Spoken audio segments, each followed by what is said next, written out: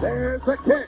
It is up. It is no good. No one missed. I think we got a heck of a shot of winning. We can beat anybody in the world, and I think we're going to win next Sunday. Eli Manning stays on his feet, airs it out down the field. It is caught by Tyree. For all you non-believers, disrespect us, talk crap about the defense like we ain't the third best defense in the league. See you in Pittsburgh. Can't wait. Fitzpatrick. End zone. Eric Decker holds it in. The Jets win in overtime. And the New York Giants, given last rites by many in December, are the Super Bowl champs in February. This is NFL Friday, going long on all news, reaction, and game picks for the Giants, Jets, and across the NFL on WFUV Sports. Well, here we are again, all gathered up for another installment of NFL Friday. I am Jack Warner. I'm joined alongside by Matt Benson on my right, Caleb Stine on my left. And I'm going to be honest with you, I'm not going to sugarcoat it. We're back in here to talk about how miserable football is in the tri-state right now. And yeah, I just thought I'd get the hard part out of the way because that's get ready because it's second verse, same as the first. I think we've had too many episodes where this has had to be the topic of conversation, but hate to break it to you, that's how it's going to be. But before we get into that, I know it's kind of a negative start, but it's the truth. Gentlemen, how are we doing? Hopefully more positive than football in the tri-state right now. Doing all right. I'm stoked to be making my NFL Friday debut, really getting into it this year, and it's not the best year to be a Patriots fan, so I can empathize No, it is not. With that New York Giants, that New York Jets feeling of disappointment. I get that. I feel that. Not in the same way because I'm not a fan of you guys, but I'm there with you in a kind of nuanced way, and more than stoked to be on air with Benson and Warner. Yeah, for sure. Same with me, and for me as an Eagles fan, it's been delightful. much better. Yeah. So I get to sit here from top of the NFC East and just enjoying myself. So this episode will be fun though. It's great to be with both of you guys. My season debut of the 2023 season. Damn. So it should be a great time. Pair of debuts for my crew today. I absolutely love this. Well, let me get things started with the number 12. Now, you may wonder why I'm using the number 12. It has nothing to do with the amount of months in a calendar year, not because it's the number after 11, not referencing the jersey number of the greatest quarterback of all time. I'm using the number 12 because that is the amount of points that the offenses of both the New York Giants and the New York Jets combined for this past weekend. 6 points each in their respective curb stomping of losses.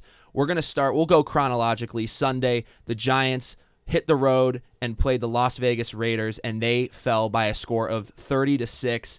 You had Antonio Pierce getting his first win as the interim head coach of the Las Vegas Raiders. In fact, they were actually smoking victory cigars in the locker room after the game and had to set the record straight that they weren't celebrating the win. They are a 4-5 team, but just because it's a flip in the page, they're past the McDaniels era and they are moving forward and hopefully have a brighter future ahead of them. But we have to talk about how offense is practically non-existent. You're on your third string quarterback in Tommy DeVito, who did go 15 of 20 for 175 yards, a touchdown, 2 picks. So again, 6 points on the board, not a great showing. I don't really know what there is to say. I feel like this has just been a reoccurring theme that we've had to talk about every week for the Giants. If you have a blowout loss like this, it has to be to a good team. That's not really the case here. If you have a blowout loss like this, and it's to a mediocre at best team, like the Raiders, then your quarterback, your opposing quarterback, better have had a career day. Aiden O'Connell did not have a career day. 209 yards, that's a fine stat line, but to put up 30 points when you only put up 6, there's just so much wrong with that. There's so many layers of what's wrong with that.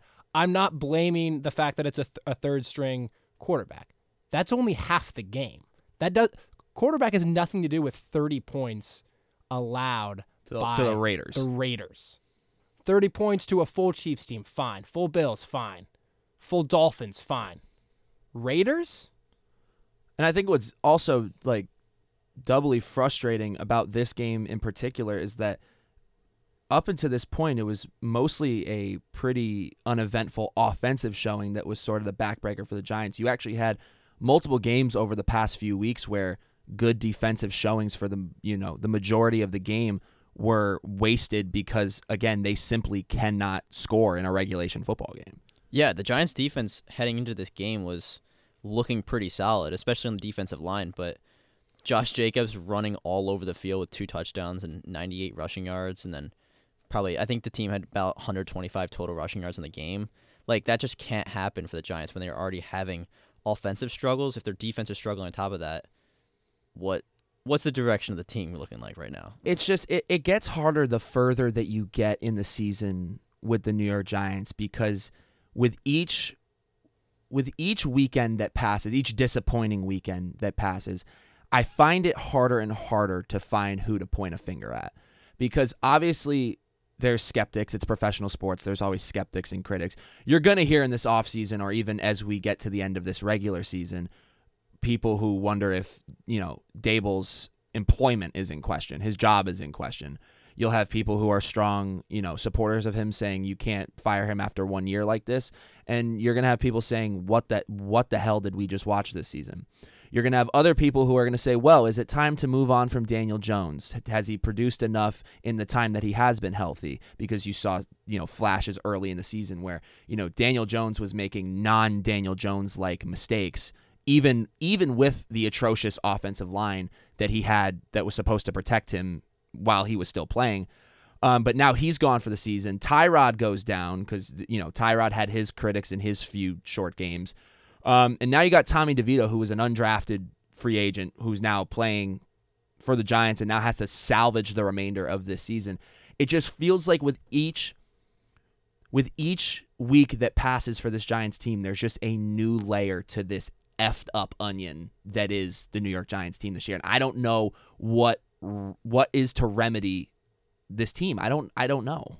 As soon as a new layer is revealed, blame switches from Daboll to the offense to the defense, and then it's open to everyone. And I think if you just look at the pieces that the Giants have, I think it's one thing to squander. It's one thing to abuse, one thing to exploit, to misuse. It's another thing to not have. And it's another thing to be forced to not have. The Giants are forced to not have Daniel Jones. They're not abusing Daniel Jones. Now, did Daniel Jones make the mistakes himself? Yeah. Mm-hmm. No, I would agree.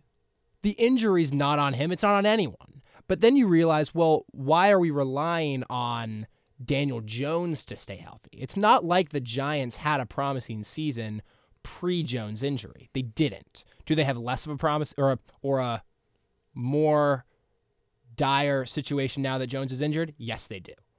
But I don't think it's on anyone in particular. I think it's just across the board. The talent's not there. The roster strength isn't there. The consistency isn't there. And it's not really supposed to be. But I don't even understand how you make, obviously they're going to have to. I mean, they're going to have to suit up and play these final games of the season. But truthfully, I don't understand how you win a game the rest of the year. I know that this sounds very harsh and very exaggerated, but I think back to a few weeks ago when I watched the Commanders game. Not the Commanders game, I'm sorry, the game against the New York Jets. I'm sorry. Arguably the dumbest football game I think I've ever watched in my short 20 years on this planet. And I just thought back to how it seemed like as soon as Tyrod goes down, it felt like for a vast majority of DeVito's time on the field, there was no belief in him. It almost seemed like they themselves knew that they don't have the skill, that they don't have the depth in their roster to carry themselves to win a football game. Yeah, and in all honesty, they just do not. And I think that's what's so tough about this team right now is that there are so many. You mentioned the layers of the onion, right? There are so many layers that have been peeled off. There's what layer do you try and fix in the offseason? Because there's the quarterback issue, there's the offensive line injuries issue, there's now some defensive issues, there's the head coach questions. What what do you try and pinpoint in the offseason? That's what makes it so difficult with how this team is looking right now, because all across the board throughout the entire depth chart, there are issues. I want to say it was during. No, you're completely right. I want to say it was during that Jets game I was just talking about. I want to say there was a stat they ran run plays on like 28 consecutive snaps. It was something absurd like that. It feels like at this point they're just throwing in the towel. And I understand, and truthfully, maybe it's not throwing in the towel. Maybe it really is like this is all they have and this is all that they can work with. But you even have like, this was Saquon Barkley after the loss of the Raiders. He says, definitely sucks, but got to be a pro about it. Can't make no excuses. Still got a long season ahead of us, obviously. I'm not happy that we're 2-7 with everything that's going on right now. Get on a flight, rest up, get ready for next week. I'm not expecting him to get in front of the media and say my team sucks. Like, that's, trust me, I'm not asking him to do that. That's not realistic. You still, even if you have to fake it till you make it, I understand that you have to be somewhat uplifting and just assure the fans that you're still going to keep trying this year. But again, I don't know what the Giants have given through the first 9 weeks of the season and the 2 wins that they're lucky to have that gives any sort of indication that there is a semblance of good football to be watched for the rest of the season. There isn't. And I think the hard thing is that being honest and working with the pieces that they have is throwing in the towel. Like, those aren't two separate things. I feel like with the roster that they have and the talent they have and the cards that they've been dealt, it's the same thing. If they're going to play the rest of the season, which they literally have to, they're not going to play very well. They're not going to be very motivated, but they have to do it, and they have to just kind of get through it. Like, I don't see any light at the end of the tunnel for this Giants team until the season's over. And then that's when we start talking about acquisitions, trade deadlines, everything like that, the pieces that can be changed. But the pieces don't have promise right now. But I'm not gonna say that I'm pro tank, even though I know teams do it. We all know that teams do it. But it's like, from what you see of this Giants team, and I think this actually works as a good bridge into what I want to talk about next with the Giants, because of Daniel Jones being done for the year and Tyrod Taylor being hurt and DeVito, more power to him. God bless him for getting out there and trying, is not the answer. I'm not going to go out and bluntly say that I'm pro tanking, but do they need that first pick? Do they need that first, second, or third pick? Because we're talking about all that's missing from this Giants team, and that there's nowhere near the talent nor the depth nor any sort of firepower that's necessary to be a legitimate contender in their own division, let alone the entirety of the league. I feel like they've now put themselves in a position where a tank is inevitable, because I feel like you need to ensure, if you're in this sort of territory with your record, you need to get the best. You need to be able to have the liberty to choose whoever the hell you want to fill at least one of these several holes during the offseason. I'm pro tanking them. Oh yeah, Sam. What benefit do they have to try and win games throughout the rest of the year? Like, the difference between the first and getting the fourth or fifth pick is huge, especially with this draft class right now. Like, that's the difference between Caleb Williams and a receiver, an offensive lineman. Like, that's absolutely huge. Now, that does pose the question, however. If we look forward to next year's draft, I know that's well into the future, but if we're looking forward into next year's draft and you are in the front office of the New York Giants, from what I know we said that the problems are widespread, the issues are widespread this year. Do you draft a quarterback? Because I think the simplest answer is yes. I'm open to having my mind changed.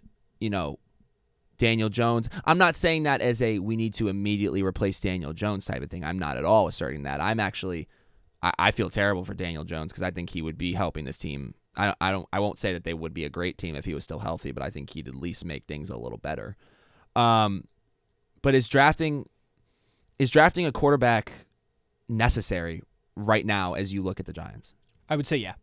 And Caleb Williams is going to be that guy if they're in the position. And that moves the team from, well, I think, like, a top draft pick is bigger than the sum of its parts, right? There's a snowball effect there. Top draft pick gets, other people who might want to go with Caleb Williams to him.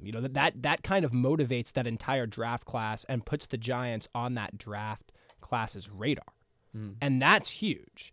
And so I think to start with whoever the most sort of publicly prolific player from the 24 class is going to be, which it's going to be Caleb Williams. It's also going to be the best kind of practical piece because the QB influences obviously all of the offense. So I think the Giants, they need to draft a QB. I think that'll pay dividends more than just what it literally does with the drafting, and that'll put them in a definitely better position. Yeah, for sure. And you mentioned the whole snowball effect that happens when you draft a quarterback with the number 1 overall pick. It puts pressure on the front office to put other guys out there to help out the quarterback, whether it's offensive linemen, whether it's think about the Jaguars with Trevor Lawrence in between his first and his second year. Obviously, their team wasn't very good, but then they absolutely stacked up their offensive line. They gave him receivers, and look at how he's done now. What is this, year 3 for him?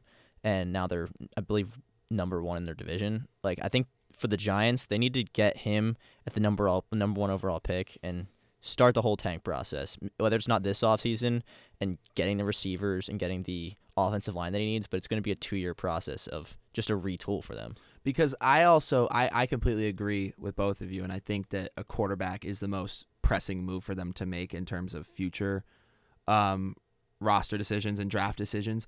I think if they were to get the top pick, Caleb Williams would be that guy, right? I think that's a pretty safe assessment, but the problem is they're in a position where I don't even their predicament right now is so bad that I don't even think Caleb Williams is the be all end all. If you can't even get Caleb Williams, if you don't get the first overall pick, which I believe he will be the first overall pick, I'll take Drake May. I'll take Bo Nix. I'll even, if God forbid he went into the draft, I'd take Shadur Sanders at this point. They need another quarterback. They need another elite quarterback. Tyrod Taylor did his job somewhat did his job for the time being that he was healthy. Like I said, Tommy DeVito, God bless the kid. He went out there and tried. That's not getting the job done either. And if you're the Giants right now, you don't have safety at any level quarterback-wise, because even your starter, Daniel Jones, has had health issues since he's entered the league. This is now his first serious injury. He's missed games in the past because of neck injuries. And also, when he was healthy this year, he wasn't that goddamn effective. He really wasn't. He had one incredible half of football against the Arizona Cardinals where they did they staged that second half comeback and ended up winning one of their only 2 wins this year so far. Yes, he was great then. In the grand scheme of things, he has been an ineffective quarterback. And I understand that there have been factors that have also contributed to that. His O-line has been impressively, inspiringly awful this year. And he's had little time to throw, little protection. I think part of the reason he's as banged up as he is, not the actual injury itself, but some of why he's a little as banged up as he is because of that lack of protection. But there's still opportunities for growth for Daniel Jones that could have been taken on his part. There's still mistakes that he was making where, he's making premature decisions with the ball before he's throwing because he thinks the pocket is collapsing, and it's not. He's used to getting hit. Now, that's partially not his fault, but it is the job of a professional quarterback, an elite quarterback, to understand that and fix it. And we didn't see that. I understand he didn't get a ton of time once we started noticing that to fix that. But it was an issue. It was an issue nevertheless. Oh, yeah, but I think a big thing is that, you mentioned him making mistakes on top of the whole offensive line issue, but he's been sacked 179 times in his career. Oh, yeah.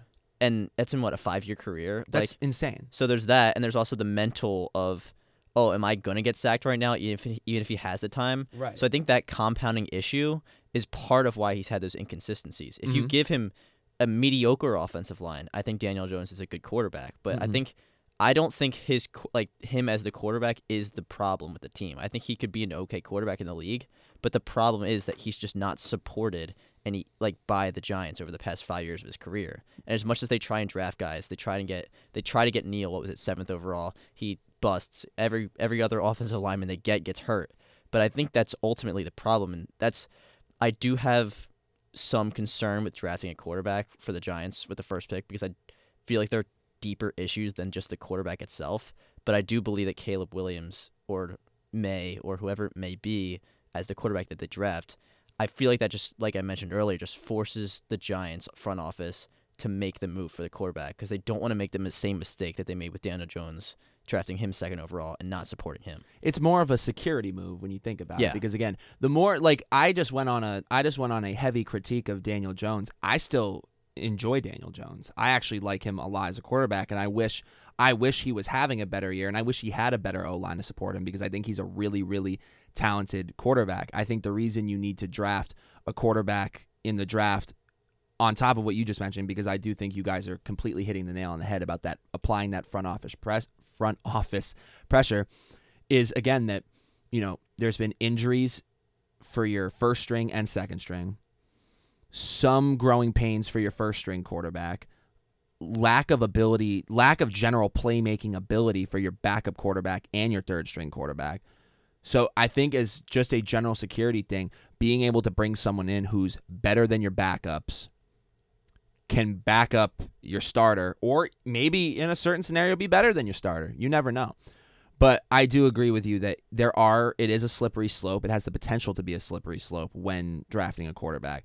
But I just feel that's a position. It's the most important position on the field, and I feel like they have the least security in that position of just about any team in the NFL right now. I would agree. And I think what's interesting is that it's definitely QB1, O-line 2nd. And the difference between obviously the QB position and the O-line position is that the QB's 1 of 1, the O-line's 1 of 6, 7. How many players on the O-line? Five. So that's a completely different thing. And obviously the whole publicity issue is that if you draft the best lineman, that obviously is way less sort of profitable as far as your publicity than a QB. And I think that's generally the case. Yeah, it's not a pretty position. It's not a pretty position. It's not a sexy position, and I think that pays less dividends than what it actually is, what it literally means. I hate jumping all over the place, but I also feel like one thing that could detract from drafting a quarterback if they were to get that first pick would be the fact that you see a lot of quarterback busts. You see a lot. And you also there's an astounding amount of successful quarterbacks who are not, number 1 overall picks, or even within the first round or within the first 10 picks. So I don't know. It's a dumpster. I'm just gonna come out and say it's a dumpster fire for the New York Giants right now. God bless their souls. I hope they can salvage the remainder of this year. Although it's going to be tough, especially with a date this Sunday at 4:25 p.m. with the Dallas Cowboys in Dallas. So that should be a fun game to watch. Just kidding. Yeah, that'll be pretty. That'll be some great television. Yeah. But the problem is, you know what, Giants fans, take a breath of fresh air, because we're now about to go to your crosstown rival, who honestly, the storyline is not any better for them, because the other New York team to put up only 6 points this weekend was the New York Jets, as they hosted the Los Angeles Chargers Monday night and suffered a beatdown by a score of 27-6. Now, this one, we were talking about how the finger pointing is kind of difficult over in the Giants side of things. But with New York, I find the finger pointing, the Jets, I find the finger pointing to be a lot more easy to do, because I think it's straight up at the offense. I think it's Zach Wilson. I think it's the offense, because this was finally a game where a high-performing defense, one of the best defenses in the NFL all year, actually, finally had an off night. I think finally had a night where they weren't like themselves, and they didn't have an offense to back them up. That is the testament of a good team in any sport, no matter what the sport is, that when there's a offense-defense setup, if one side of the ball isn't having, the best night that they could have, the best teams will be able to pick them up in every other facet of the game and try to bridge the gap. The other night, I'm a big hockey fan. The other night, Rangers took a 3-0 lead over the Wild. Bad goaltending night for the Wild. Wild come back and win 5-4. They're able to pick up their guy. This New York Jets defense has been busting their ass all season and has made some of the most elite quarterbacks in the league look quite average. Josh Allen had arguably his worst game of the season, opening night against the Jets. Pat Mahomes had his first game of his career where his stat comparison to the other starting quarterback wasn't better in every statistic. There's been several high points of this Jets defense this season, and once they have a bad showing, a night where they're not like themselves, they don't have a competent offense to back them up, and I think that's where you point the finger. And I don't even know if you can really say that the Jets defense, even though the Chargers scored 27 points, you can't even really point the Jets defense as saying they did that bad of a game because of how bad the offense was for the Jets. Right. To not set them up, where Zach Wilson has 2 fumbles in the game, Garrett Wilson fumbles near the 50-yard line, and they let up a punt return touchdown. Like, the defense, sure, the Chargers scored 27 points, but you can't even say the defense had a bad game in itself when every time it feels like the Chargers have the ball with only 40 to 50 yards to go for a touchdown. Right, and that's a great point. Look at this Justin Herbert stat line. 16 of 30 for 136 yards, averaging 4.5 yards of completion. He didn't even throw for a touchdown. Because he didn't even need to move down the field. Right. So I think that even further hits home the point. Honestly, you kind of corrected me on that. I completely agree with you. When you look at the scoreboard, it seems like the defense didn't have the greatest night. But honestly, the Jets didn't have their best night, but you can't even say they had a bad night. And they still can't get thrown a bone from their incompetent offense. I also think it's another thing to add that the Chargers' offensive weapons are more in rushing than receiving. Mm-hmm. I think that's a very fair thing to say when you have Eckler, Josh Kelly. Right. And that is something that the Jets didn't adapt to. Mm-hmm. Because they haven't been used to that. They did it with the Bills, where obviously the receiving offense is a step above the Bills' rushing offense. Right. And the Jets have this kind of weird inconsistency with the defense, where if they have to adapt, the defense doesn't adapt very well, and sure as hell the offense doesn't adapt. And there's just a complete mismatch where the sparks are there, but it doesn't all fall in a row. And when one aspect of one side of the ball does well, all other aspects are not guaranteed to even do okay. And that's the problem with the Jets team this year. And I think the other thing that's very annoying when you just read New York Jets box scores, the other thing that's really annoying when you just kind of take a quick peek at what happened in the game, listen to some of these stats. Garrett Wilson, 7 catches for 80 yards. It's a good night. I'd love to have him on my fantasy team for that night. That's a great night. I have him on my fantasy team. Right. Tyler Conklin, six catches, 66 yards. Xavier Gibson, 2 catches for 32 yards. Zach Wilson threw for 263 yards. He was 33 of 49. That's not even a bad night in terms of completion percentage. So you see something goes wrong at the worst time for the Jets. There's something, it has to come down to discipline. It has to come down to something where they can't finish. Because you look at these stats and you're like, okay, they're moving the ball down the field. Zach Wilson's completing passes. It might be ugly. He might turn the ball over a few times in the process. But you're seeing 263 yards through the air, a weaker night than usual on the ground, 64 yards total. Breece Hall led the charge with 50 yards on the ground.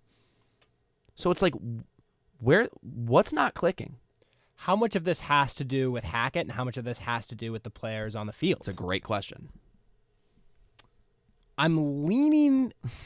I am always player over coach as far as responsibility, as far as blame. Because at the end of the day, they're the ones on the field.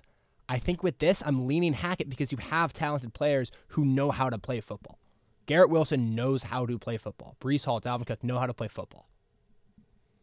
And Hackett did a terrible job with the Broncos.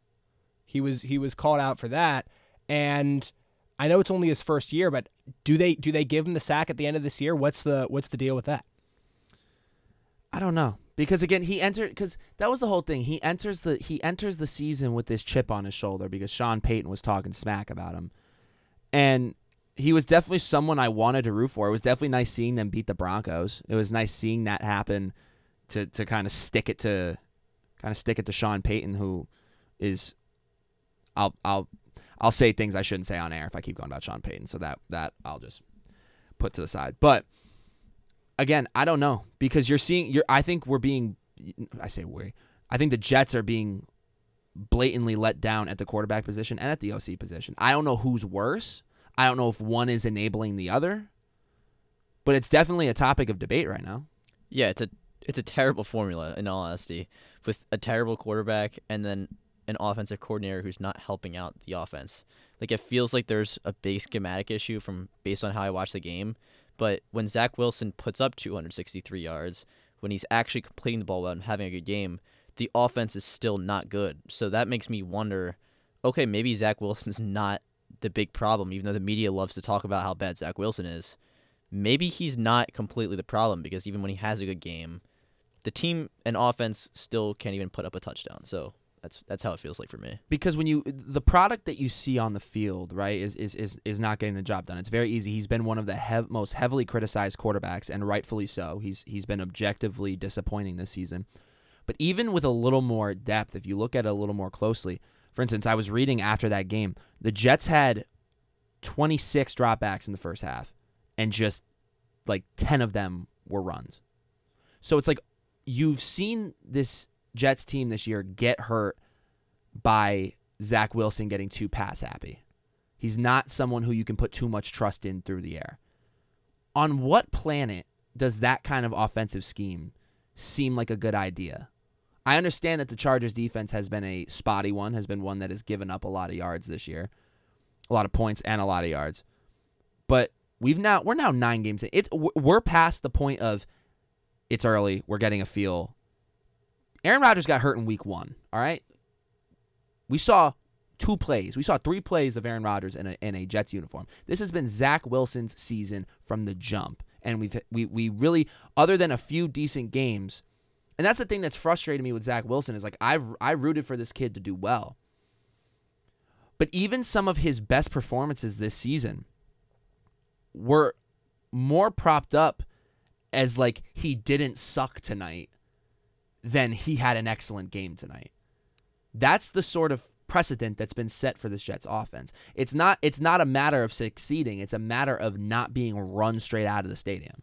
And that's not the standard you want. That's not the standard that anyone wants. And that's not the standard that you should have with a quarterback like Zach Wilson. And it's so frustrating because the stat lines don't suck. They don't. They also don't tell the whole story. And they don't speak for, at the end of the day, you're there to win football games. The Jets aren't doing that consistently. You can't rely on that. But then again, you look, it's hard because you keep going back and forth. You look at the stat line. Looks fine. You look at the result. It's not fine. And so I think that there's a mismatch. That's what's very clear. And it's not that everyone sucks, everything's screwed up, kind of like how the Giants are. There's a mismatch. So either something needs to change. Either Hackett's gone, someone else is in there to help Wilson, to support Wilson. I don't think the problem's the receivers, because they're fine. They're not amazing, but they're a fine group of guys. They're a solid group of guys. So I really don't know. It's a real head scratcher that isn't very clear what the personnel problem or what the tangible problem is that we at WFUV Sports have access to. I mean, they lack a lot of consistency. I feel like the Jets are heavily reliant on a Breece Hall break-off run that picks up a ton of yards, or one deep ball to Garrett Wilson that changes the trajectory of a drive. It always feels like they are only enabled to succeed by one crazy play or one momentum-shifting play, and you can't rely on that, especially this isn't a talented enough roster to rely on that kind of offense. Yeah, no, and that's the one thing that maybe that's what they banked on with having Aaron Rodgers as their quarterback Mm-hmm. to make the big plays and scramble out of the pocket, make a throw on the run. But this is week 10 now, and he's been injured since week 1. So the team has to make an adjustment to whatever their initial scheme was throughout the offseason. Like the team that the scheme that they had going into week 1 should not be the same scheme that they're having in week 10 because it's a different quarterback. And it's overall just a different team because they need to operate differently with Zach Wilson rather than Aaron Rodgers. And that's where I just feel like the problem is, like you mentioned, the mismatch where maybe this offense would work with Aaron Rodgers. Okay. But you need to make an offense that works for Zach Wilson and that props him up to succeed because what he's doing right now, sure, he's playing okay, but the scheme that's in place is not allowing the team to succeed with him as the quarterback. And I think, there's been several teams that have been the topic of discussion this season for how much of a letdown they've been. But what I think is unique to the Jets, and it's kind of how I opened this segment up, is that I have never seen such. Well, I'm sure it has occurred, but it has never been as present to me and as shown to me as the Jets in this situation, where I have never seen such a strongly performing defense so wasted. I mean, you can maybe argue last year's Broncos team that was for a good portion of the year like one of the better defenses in the NFL and couldn't score. Maybe. But like this has been an elite defense that has had to play against difficult teams. The Jets got their first win over the Eagles in their existence this season. Sorry, Matt. Yeah, thanks for that one. And it was a big part thanks to their defense. Their defense, even in games where, again, they have multiple games this year that they should have won because it's simply because the offense didn't show up. And that's what makes it more frustrating, I think, watching the Jets in comparison to watching the Giants. We sat here looking around at each other, like trying to figure out what isn't going wrong for the Giants. Everything sucks for the Giants. They don't know where. The Giants don't even know what's best for the Giants right now. But with the Jets, you're continuously watching an all-pro defense walk out there every weekend, bust their ass for 60 minutes, and just have nothing to show for it because their offense is inept. And I don't know what has to change, but it's clear the problem is right in front of them. There's no different angles to take this from. They literally can't score points. There's not an excuse. There's not an injury excuse. There's not a wrong signing excuse. Wilson's been in the league for 3 years, right? That it's too late for that. There's not. I'm actually kind of speechless. Like I don't know what to say. The inconsistencies there. We all know that. It's all very obvious. How to mend said inconsistencies? You got me stumped. I'm not inside the Jets practice week in, week out. But I would wonder what they have to say about that. I wonder what they honestly think. Now, are they telling the media this? No. Of course not. But it really is a mystery what the problem what the problem is and what can solve it. What can tangibly solve it? What personnel can solve it? Well, I don't know. Well, that's the problem that I think both New York teams have right now, I guess, is that their problems, I believe neither the Jets nor the Giants have problems that can be solved within the 17 weeks of this season. I don't think either of them do. Agree. You're stuck with Zach Wilson unless you miraculously get Rodgers back, which I don't see happening. It could happen, but I'm not going to put the mortgage on it. So it's like both of these teams have talented rosters who can play good football, but don't. And there's reasons. There are obvious reasons for both teams, and none of which can be figured out or touched upon or solved. Well, they can be touched upon, but they can't be solved or truly eradicated within the 17 weeks of this NFL season this year, and that's frustrating. It's hard to watch for both those teams, and God bless their fan bases because it honestly takes some serious guts at this point to even sit in front of your TV and waste your weekend watching either of these teams. But I think that's going to do it for New York football because that was a very dismal time to talk about. I mean, it's a dismal time for two dismally performing teams. And the New York Jets are only third in the AFC East. Like, that's I'll hop back into it one more time. They're in a bad division. Like, this Jets situation is so much more frustrating than the Giants because the Jets are not even in what you would call a good division this year. And even the division's good teams, even the Bills, are not the Bills team that they were the last year and the year prior. The Dolphins, I think are the best in the division, if I'm being honest. But even the Dolphins have shown that they are a beatable team. All the Jets have to do is just be competent. That's it.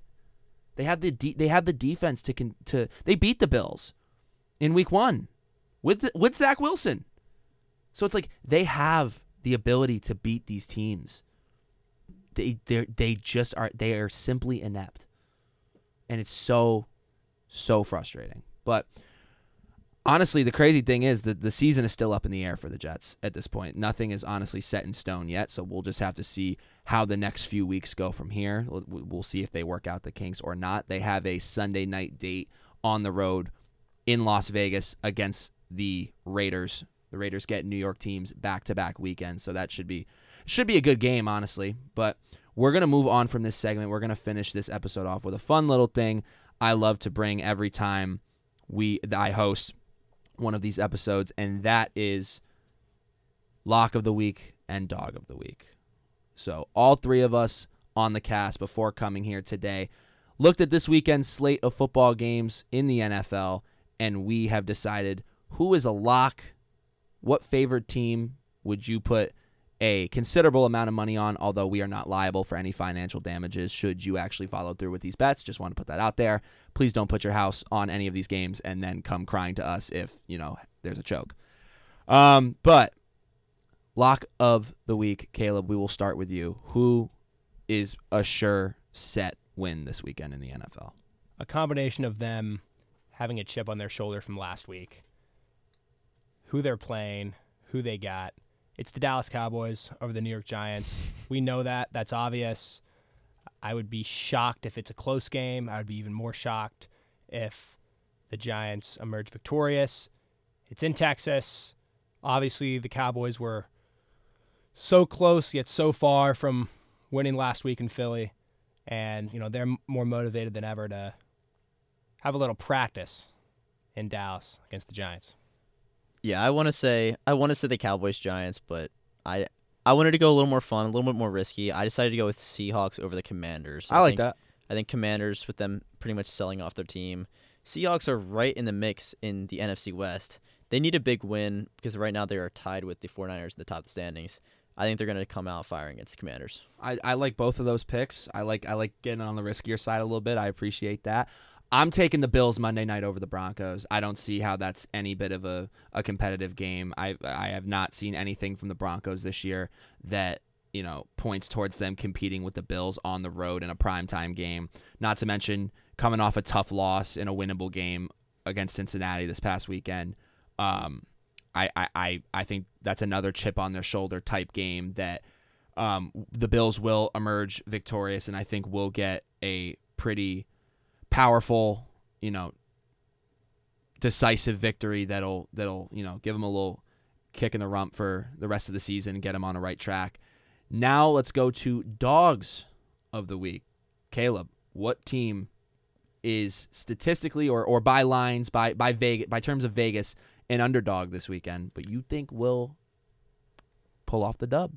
By terms of Vegas, Chargers beating the Lions. I'm taking that. I'm taking that. Vegas has Lions. Steiner's got Chargers. Who you riding with? You're riding with Stein. You're riding with Vegas. I think you're riding with Stein here. Keenan Allen's been inconsistent. Mm-hmm. We know that. Right. And last week was a low point for him. Mm-hmm. I think he's going to bounce back. I think he's going to put up the numbers that he had. What was it, like week 4, week 5, where he went off? Mm-hmm. I'm not a Jared Goff guy. Never have been. I don't love him. I don't think he's that good. I think Eckler, Josh Kelly, obviously they bring support if Allen has another off week, but that's why I like the Chargers against the Lions this week. And I have the Jaguars over the 49ers. I just think Jaguars are playing at home. 49ers are favored in the game. 49ers have lost 3 games straight. Obviously, they made the big move with the trade on the defense, but I don't know. I just have a lot of question marks with the 49ers team since they've lost 3 straight games. Like, they are coming off the bye week. We'll see if they're able to figure those problems out. But the Jaguars are 6-2 right now and have been a very quiet leader in the league this year. And I think people are going to see that this week against the 49ers, against a big team. I like both those picks. I'm going to take my own team here, which is interesting because I haven't had a lot of faith in them up until this point. I'm going to take the New England Patriots, who are 1.5-point dogs against the Colts in Germany this weekend. It's Germany, right? I believe. Yeah. Yeah, that's what the international games have been. So in Germany this weekend, I think the defense for New England has honestly been okay. It's kept them in games. It's been sustainable. I think the Patriots have suffered from a very similar issue that both of the New York teams that we talked about just now, in the sense that they can't score if their lives depended on it. But Caleb, you mentioned a great point before the show, and that is, it seems like whether it's an adjustment to going overseas, time zones, jet lag, I don't know what, it seems like there's never super high-scoring international games, and there's also never really blowout international games either. They tend to be generally close. They're never really blowouts. They haven't all been great games, but I don't think there's been any true blowouts, especially against. There were some matchups that I expected there to be some blowouts, and it did not occur. So I'm going to take the Patriots. I'm going to be a hopeful little fake Bostonian and hope that the Patriots emerge and beat the 1.5-point dog status that they currently hold entering that game. But, folks, that'll just about do it for this week's installment of NFL Friday, WFUV Sports' main football podcast. Check in with us next week as we will break down all things that happen in Jets and Giants in Week 10 and preview some big stories for Week 11. For Matt Benson and Caleb Stine, I'm Jack Warner saying so long.